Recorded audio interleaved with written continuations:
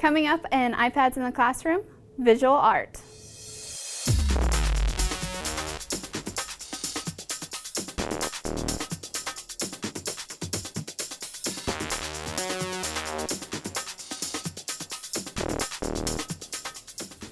Hi, my name is Guy Training. And I'm Amanda Hall.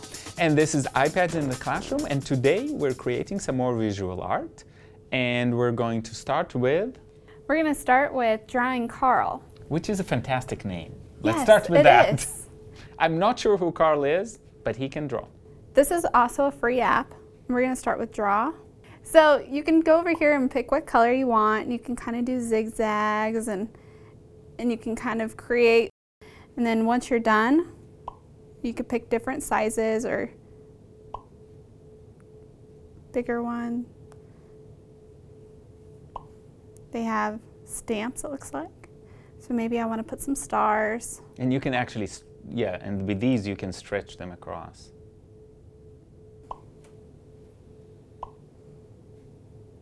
You can insert characters into it. My monster's getting eaten by the purple machine. Then you can save it and you can load it. Obviously, you can see you can post it on Facebook, send it by email or in the library, import it into your library. So, and also when you get done, if you were going to participate, you can enter into the Carl contest. So it displays the best drawings. Maybe your students can win if you want them to participate in this. And so this one is called? Drawing with Carl.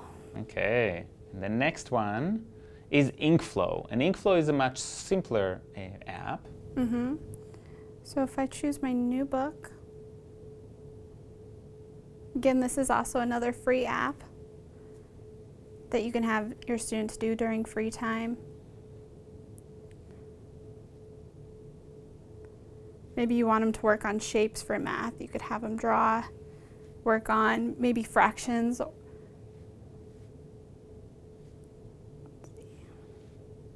And this one you can import, you can tweet the picture, save it, email it.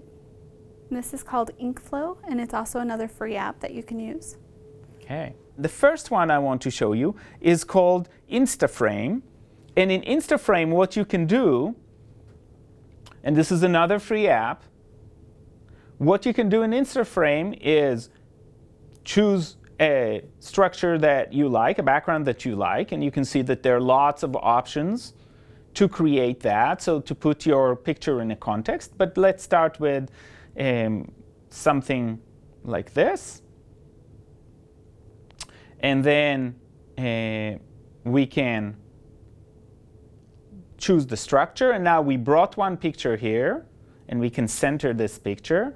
Let's bring another picture from our photo library. And I've got some pictures in my photo library of Nebraska. So let's take this one.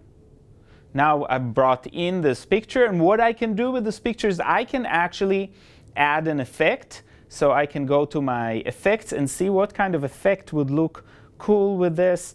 I think that this black and white kind of an effect makes it even nicer. So that way we can bring that. We can also bring another photo.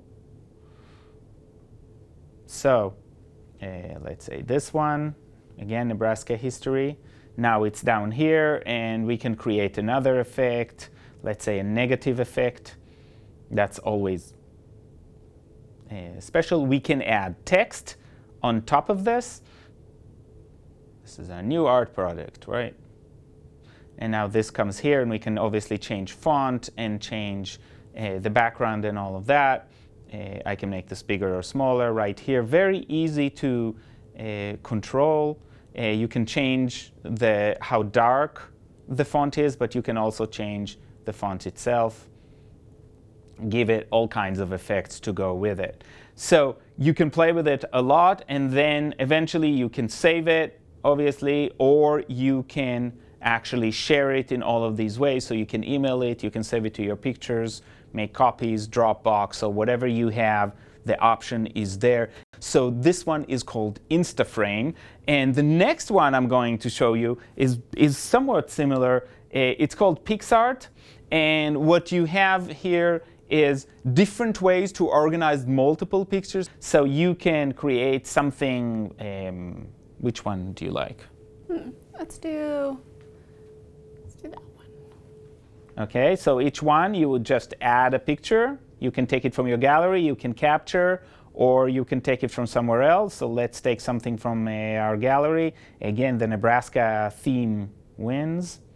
So done, and here is one, and I can take one from my gallery again. And here, a Lego person would fit there well. So both, and you can import all three at once. So now you have 3 pictures, and you can play with the shape they're at, so you can make them rounded corners or straight corners. You can change the frame to fit different structures. You can, for example, do something like this, and they twist them around, and it's a very nice effect. So this one is called PixArt. And the last one I want to share, and it's not directly about creating visual art, but it's about thinking about art in a different way, and that has been going on for a while. We have some artists that do this, but this is thinking about natural phenomena as art. And these are pictures from NASA, and this is called Earth as Art. And what you can see is these photographs of natural phenomena, mostly from space or from very high up. And they have been colored, sometimes recolored, and they are, in some ways, art. So this is a way to share with your students really thinking about arts about visual art in a different way. So today on iPads in the Classroom, we shared some things about visual art and bringing in drawing and photos and rethinking about how nature can play into visual arts. And we'll see you next time on iPads in the Classroom.